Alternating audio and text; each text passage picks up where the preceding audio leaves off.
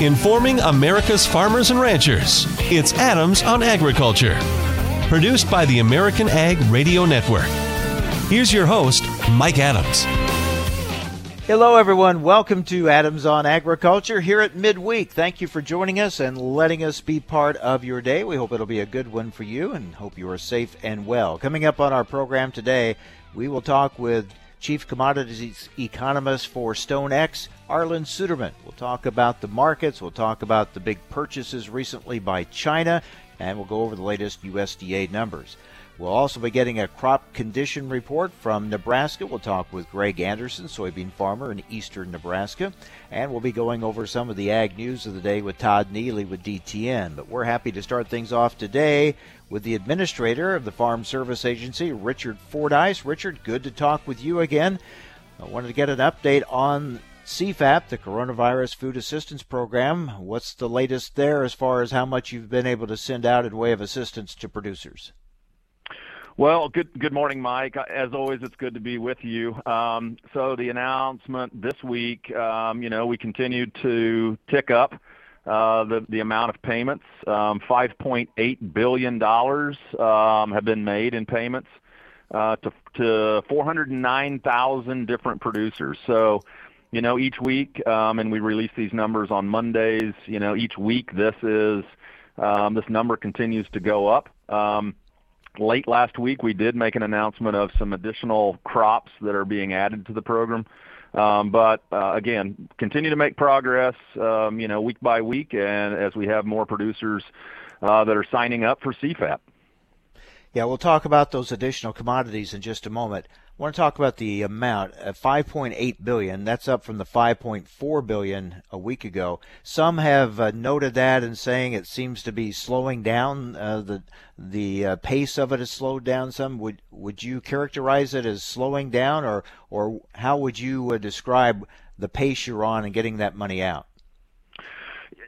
Mike, I think you could characterize it as potentially slowing down, but I think, we've got to keep in mind that there's a lot of activity going on in Farm Service Agency offices. Today actually is the final date for acreage reporting. We just finished up our ARC PLC sign up for the 2020 crop year.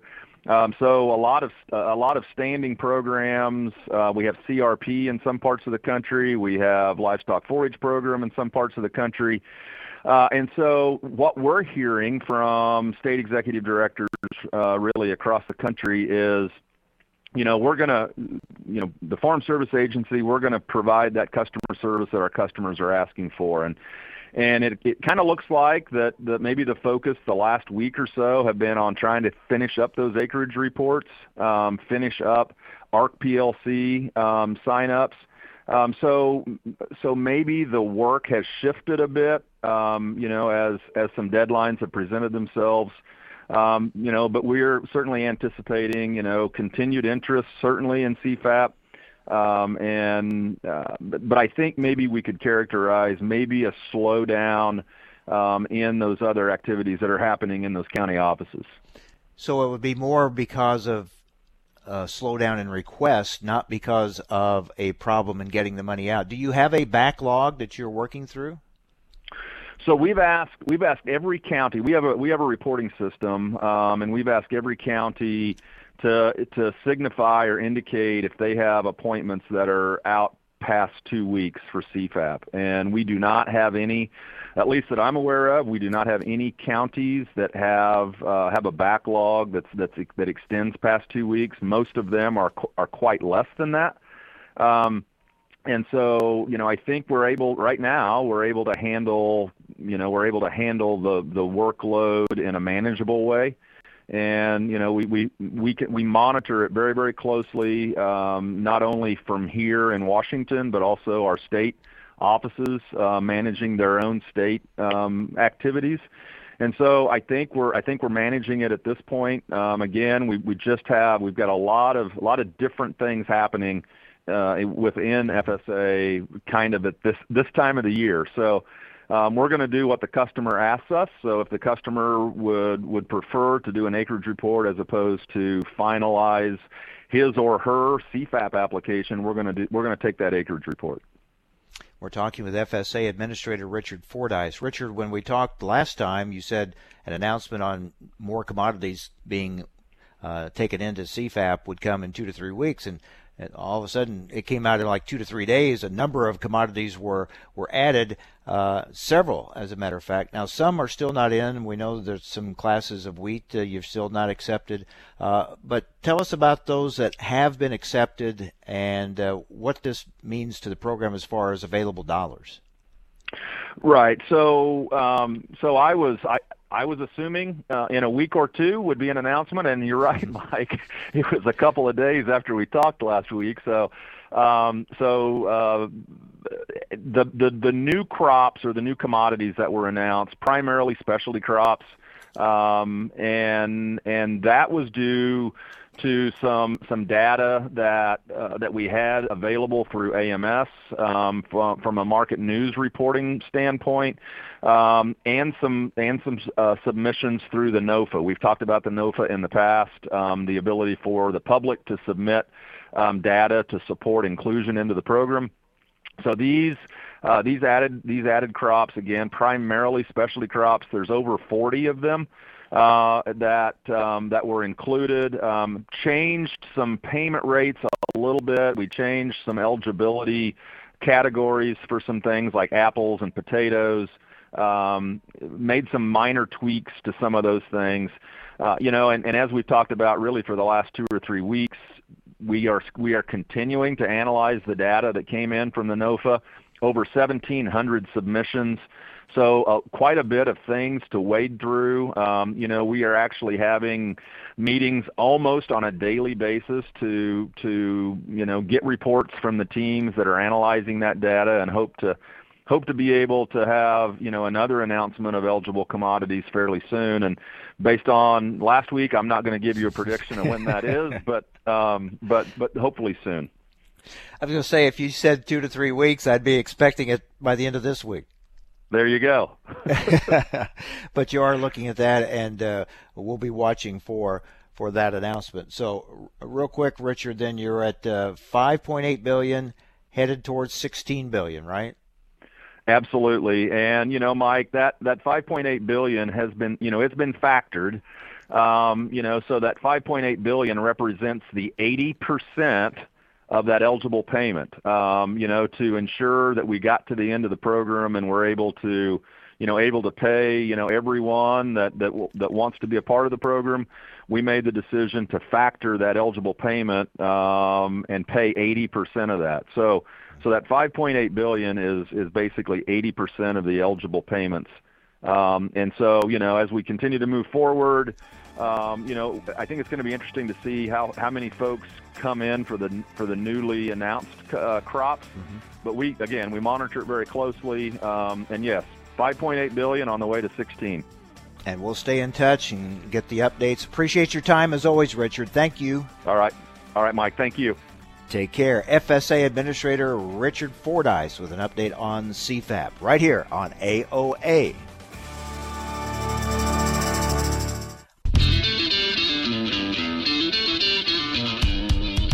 Information America's farmers and ranchers need to know. Adams on Agriculture. Now, back to Mike Adams.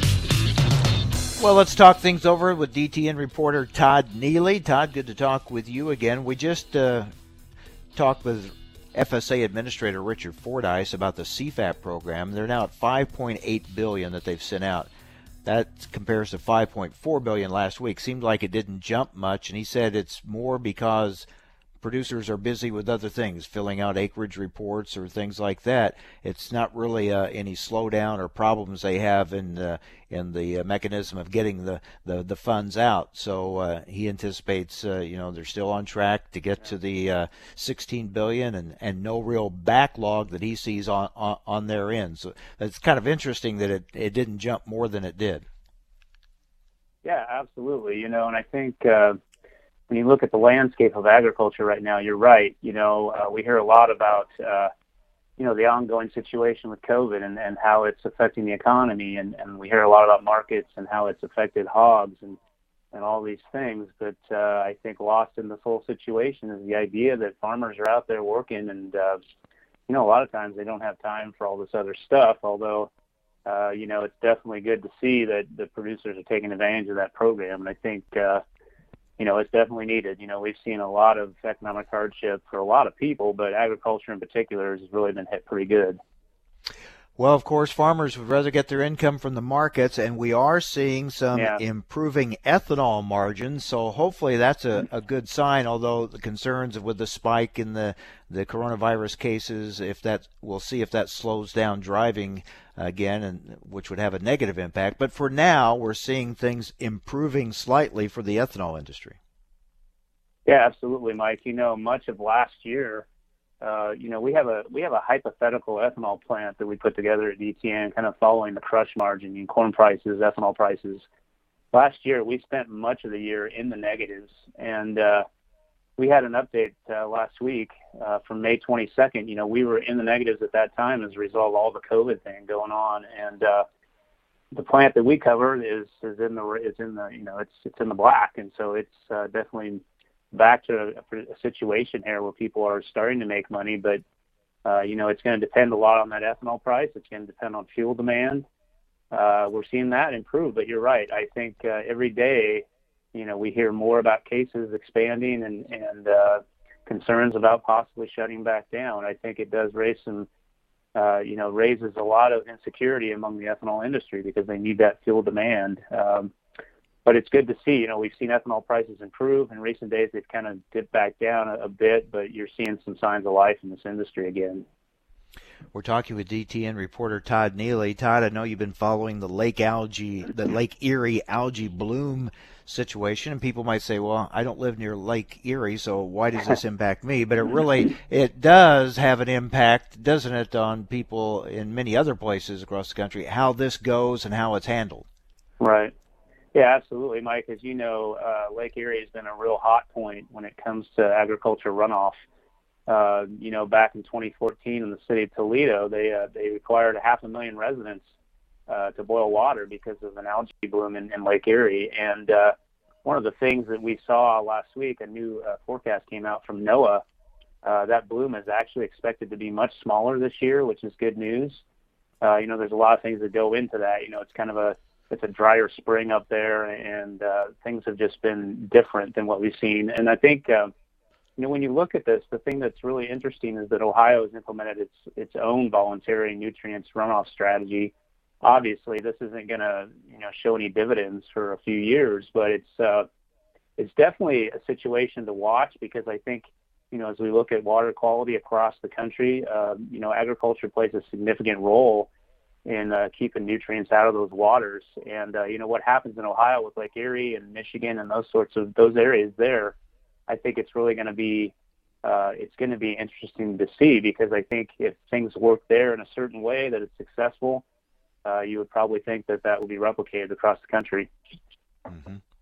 Meanwhile, there's still the issues of what's happening in meatpacking plants, and there's been a complaint filed with USDA alleging racial discrimination.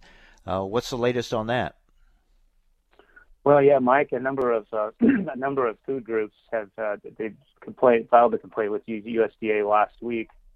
It's pointed at Tyson and JBS, and one of the things that's come up is the fact that a disproportionate number of people getting sick in a lot of these meatpacking plants, they're ethnic minorities, and so this complaint wants USDA to conduct investigation on that front and to see if these people have been treated fairly. The meatpacking plants have kind of been front and center when we're talking about the whole COVID outbreak, and it's really interesting when you start looking at the numbers. It's by and large a lot of ethnic minorities who work at these plants. In fact, the majority. And so we'll see how this plays out, but I do think that it's something to keep an eye on because, as we open up society and keep moving along with trying to get back to normal, we have to consider the workers as well. Well, we were talking earlier about the CFAP program. A lot of eyes on what happens in the Senate as they craft some type of another coronavirus assistance package. and a lot of the farm groups have weighed in. They like a lot of what's in that HEROES Act that came out of the House, so we'll see how much of that makes it into the Senate bill. Yeah, absolutely. And I think, when we talked a lot about the ethanol industry and its situation. I think it's one of the more interesting aspects of what's been offered in the Senate is a potential payment to ethanol plants for feedstocks. It's something that was raised by Senator Grassley of Iowa. And, if that plays out, that could definitely be a significant boost for producers at this time because we've talked a lot about. There's a lot of restart going on, and I think people are really trying to get these plants up to full speed. And but it's going to be interesting because once that payment is gone and used, what's going to happen to ethanol down the road? We still have a lot of uncertainties when it comes to the coronavirus, and ethanol itself is, as you know, there's a lot of doubts about federal policy and other things that we follow, and so it'll be very interesting to track. A lot of questions being raised and concerns being raised about all this assistance for agriculture. Not that it isn't needed, but how dependent agriculture is becoming on these record levels of assistance that would seem to be unsustainable moving forward. Yeah, absolutely. And that's what you said earlier is true. Farmers want markets, and I think, the more we see things not so smooth with China at the moment, I think it really does raise the big question is how long can we keep these producers viable? We're seeing a lot of segments of the industry. Look at hog producers. I mean, they're really in a tough situation right now. I mean, they're literally months away from potentially having to get out of the business, some of these producers. And so I think, the more we look forward, we really have to consider, maybe the possibility of opening the farm bill next year at least is going to be pretty interesting to see what the debate is. But there's definitely going to be a need because things are certainly not normal in a lot of segments of the economy. Well, and there'll be a lot of things revisited, such as I'm sure if this keeps going, there's going to be more and more talk about set-asides and things like that. We've already heard some bring that up. That's a path that I know a lot of producers, that brings back some bad memories and bad experiences, but I'm sure it's going to be part of the conversation moving forward if things don't turn around. Yeah, absolutely. And as the things have been for many, many years, farmers tend to produce a lot of corn, they use a lot of acres, although the acres really haven't grown much in the past decade or two. But definitely, I think, it really is a time, I think, for a lot of farmers to really look inward and see, what things are going to be going down the road. A lot of things have changed. A lot of things are still in doubt. And certainly, it's definitely a time for self-reflection, I guess. And there'll be a lot of that going on for sure. Todd, good to talk with you again. Take care. We'll talk again next week. All right. Thank you, Mike. All right. DTN reporter Todd Neely. Well, China, always in the news, of course, and certainly having an impact on our ag economy. China's made some big purchases as of late. We're going to talk next with Arlan Suderman, Chief Commodities Economist for StoneX, get his thoughts on these purchases. What do they mean as far as fulfilling the Phase 1 trade deal? And get his thoughts on the market reaction. Why hasn't it been more positive to these huge purchases? We're going to get into that next. So stay with us. You're listening to AOA, Adams on Agriculture.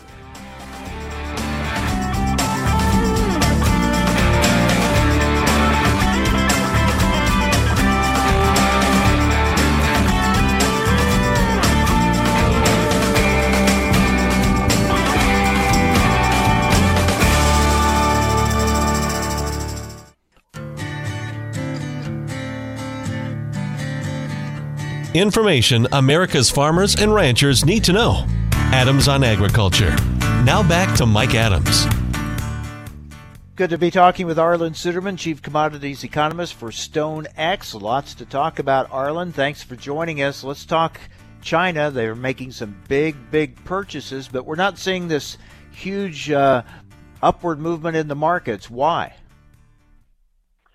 Excellent question. They purchased another 5.1 million bushels or so this morning, and that's on top of the most recent purchase of a little over 69 million bushels. And here's the market's response to it. Overall, the overall, I want to say, premise of the Phase 1 trade agreement was to try to enforce China to have more transparency in how they establish and fulfill their import quotas. And their import quota for corn right now is at about 7.2 million metric tons, or about 283 million bushels. So far in 2020, they've imported about 4.2 million tons, mostly from Black Sea region, some from the United States, between January and May, the latest data that's available. If we consider that June and July imports really haven't shown up, but along with the most recent 3.13 million tons in flash sales from USDA and the outstanding sales of about 0.8 million tons already reported on USDA's report, that would seem to put this year's total above that 7.2 million ton limit. Now, we've heard lots of rumors that the government officials are working on increasing the quota. Some of them saying about 5 million metric tons, some 10 million metric tons, some rumors of 20 million metric tons. And we've been hearing those rumors for 2 years, and the trade is pretty skeptical. So right now, all the market can assume is, yeah, it was a big flash that we saw in the sales, but this may be it. Now, it's still possible we could go higher because these are for delivery during the new crop year, which obviously extends well into 2021. So much of this corn could actually apply to next year's quota, which means there is more upside potential. But there's still a lot of skepticism in the market considering how large our surplus is.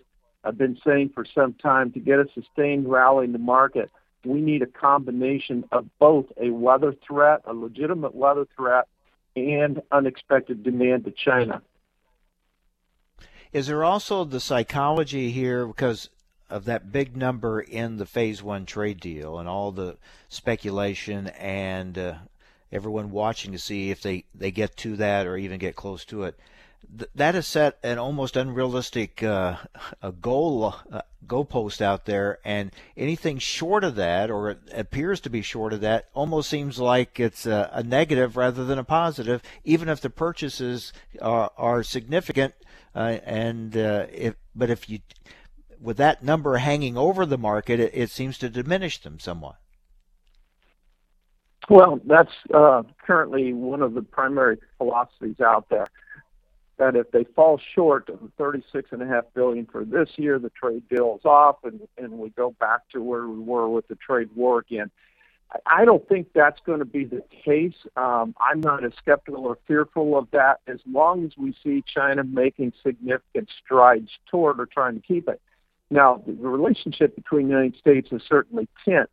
There are a lot of reasons why everything can fall apart. The Phase 1 trade deal, though, is the one aspect that both sides to this point have been protecting, because it is the one thing that maintains a relationship of communication between the two superpowers.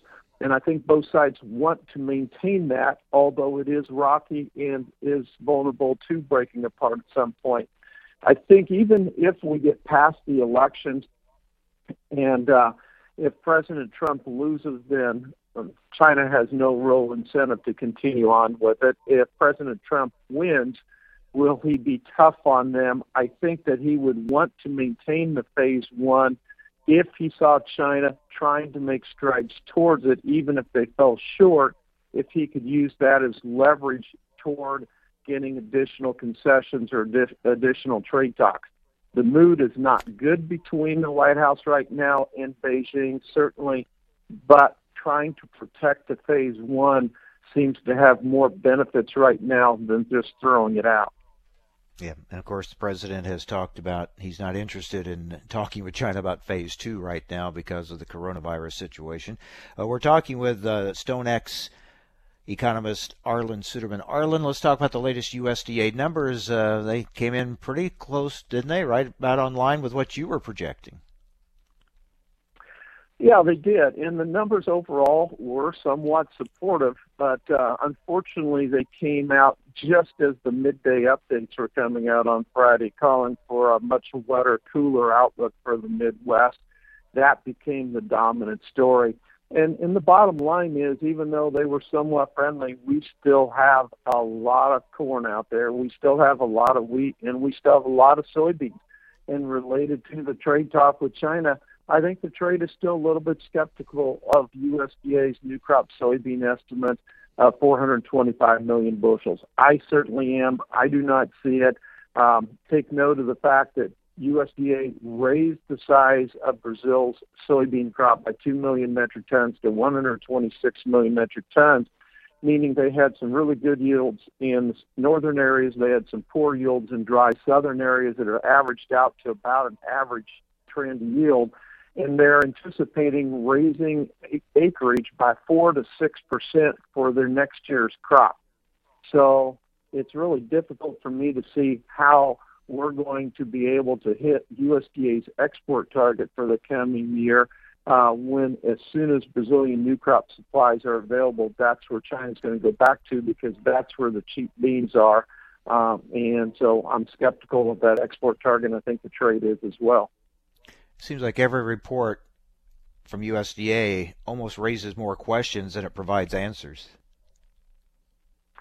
Well, there's a lot of truth to that, and we've certainly been in a time of uncertainty that's very frustrating to farmers.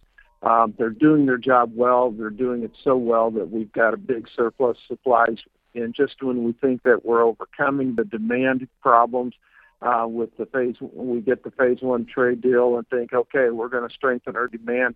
Then we see coronavirus come in and cut the legs out from under what we thought were the two big stable pillars of demand, being our biofuel program and our livestock sector. And so it's been very frustrating to farmers. We just talked about why we didn't see more of an upward market movement from the China purchases.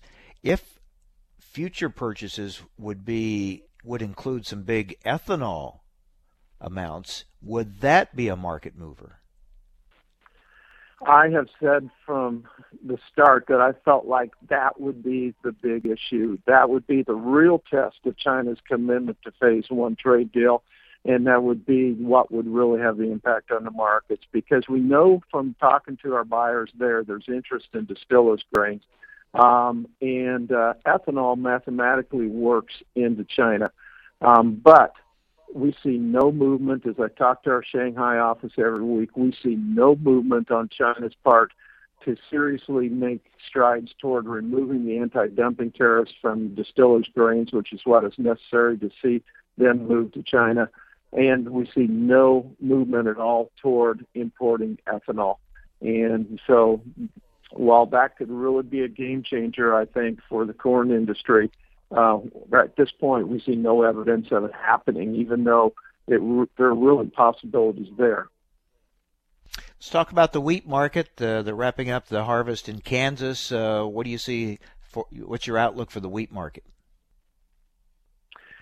Overall, the protein content of the hard red winter wheat crop was surprisingly good, coming in a little better than what we expected. Of course, the best is usually in the west and the high plains, and that's the case again this year as well, where drought and freeze damage reduced the yields.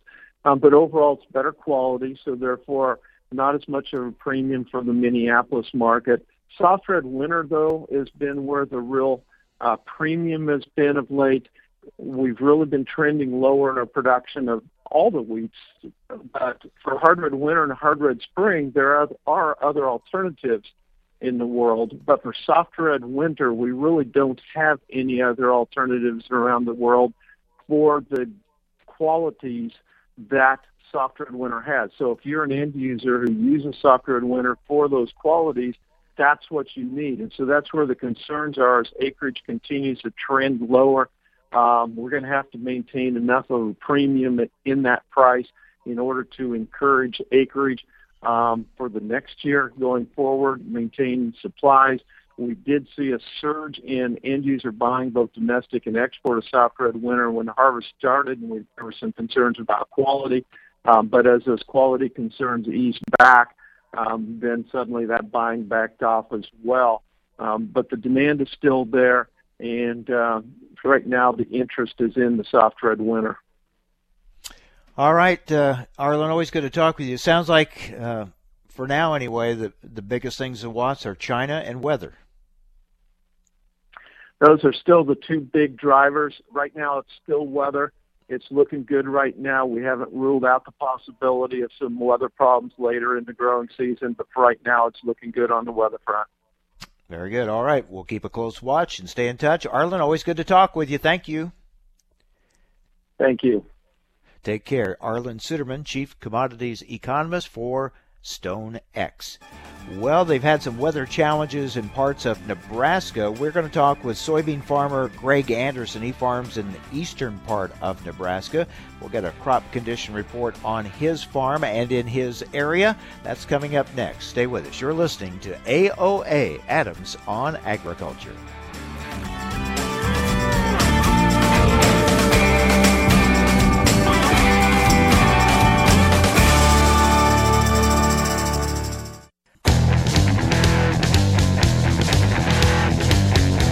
Information America's farmers and ranchers need to know. Adams on Agriculture. Now, back to Mike Adams. Well, yesterday we talked with farmers in Illinois and Ohio about crop conditions in their area. Today we go to the state of Nebraska. Greg Anderson joins us. He's a soybean farmer in eastern Nebraska. Greg, good to talk with you. Last time we talked, you were wrapped up with planting. Now, here we are, mid-July. How do things look? Well, here we are, mid-July. It's hard to believe, Mike. The weeks do roll by. At this point, right here in east central Nebraska, things look, pretty decent. We picked up some nice rain last week. Missed it this morning. It looks like the southeast corner of the state got soaked, and the north central and northern sections of Nebraska today are getting little showers. Very nice, cool weather here, but that's going to change in a big hurry here by the weekend. Right now, the corn a lot of it is in the pollination stage, so if it hasn't had water and if it's dry, and then, that's a concern, and then also with the heat moving in, that is a concern. The soybeans, about this time of year, they finally start to look pretty good, and with the rains last week, we hope that's enough to kind of buy them some time to get it to that critical August pod filling and development stage then. I know there's been some severe weather in Nebraska, but it's missed you.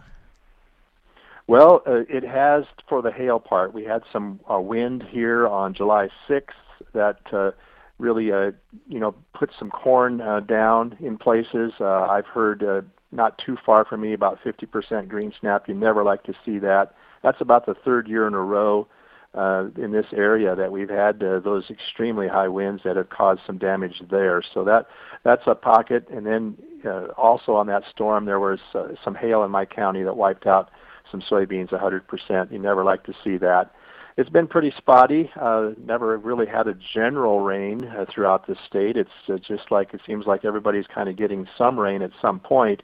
It's just spaced out, and one part of the county might get an inch, and then the other part of the county might get grazed with just a tenth of an inch or something like that. So we'll continue to monitor these weather systems as they move across the state and the region.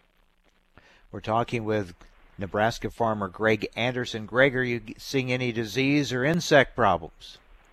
Well, right now, as we get off the air here today, I'm going to jump on my four-wheeler again and do some more scouting for soybean fields. As they enter the R3 stage of development here later this month, I'm looking at spraying fungicide, and I'm finding a lot of small grasshoppers and some insects, so I'll probably throw in an insecticide with that and line up that to be sprayed here at the proper time. It's always something to watch and monitor, and if you get boots on the ground and look, regularly, you'll just see some things develop. In last years, I've had some frog eye leaf spots, so I'm concerned about that, and I'll be looking for that as well. You and I have talked about this over the years. You are all soybeans, so you have unique management issues that goes with continuous soybeans. How have you dealt with that?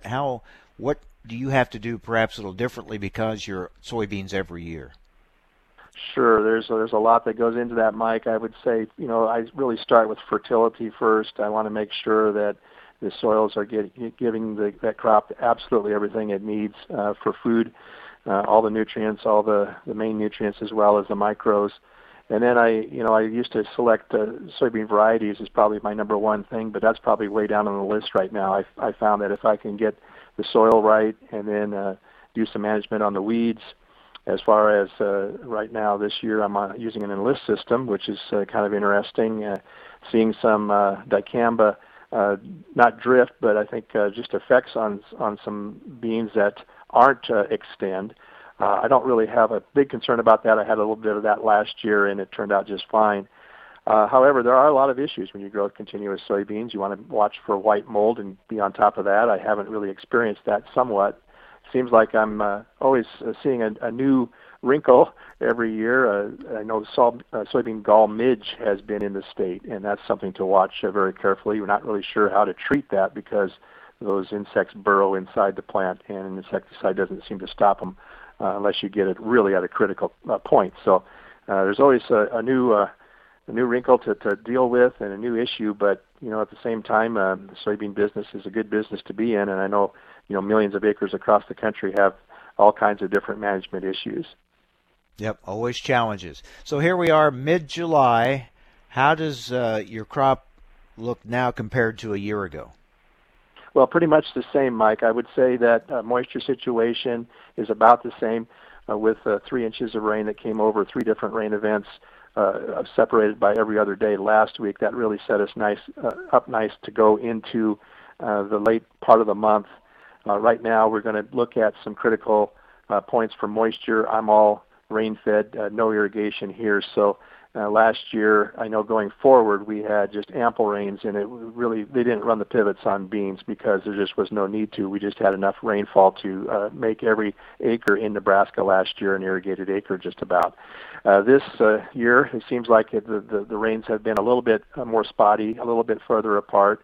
They always talk about the high-pressure ridge building in and that type of thing that would cap thunderstorms. So we want to make sure that doesn't happen again. We can't do anything about it, but we want to be watching that.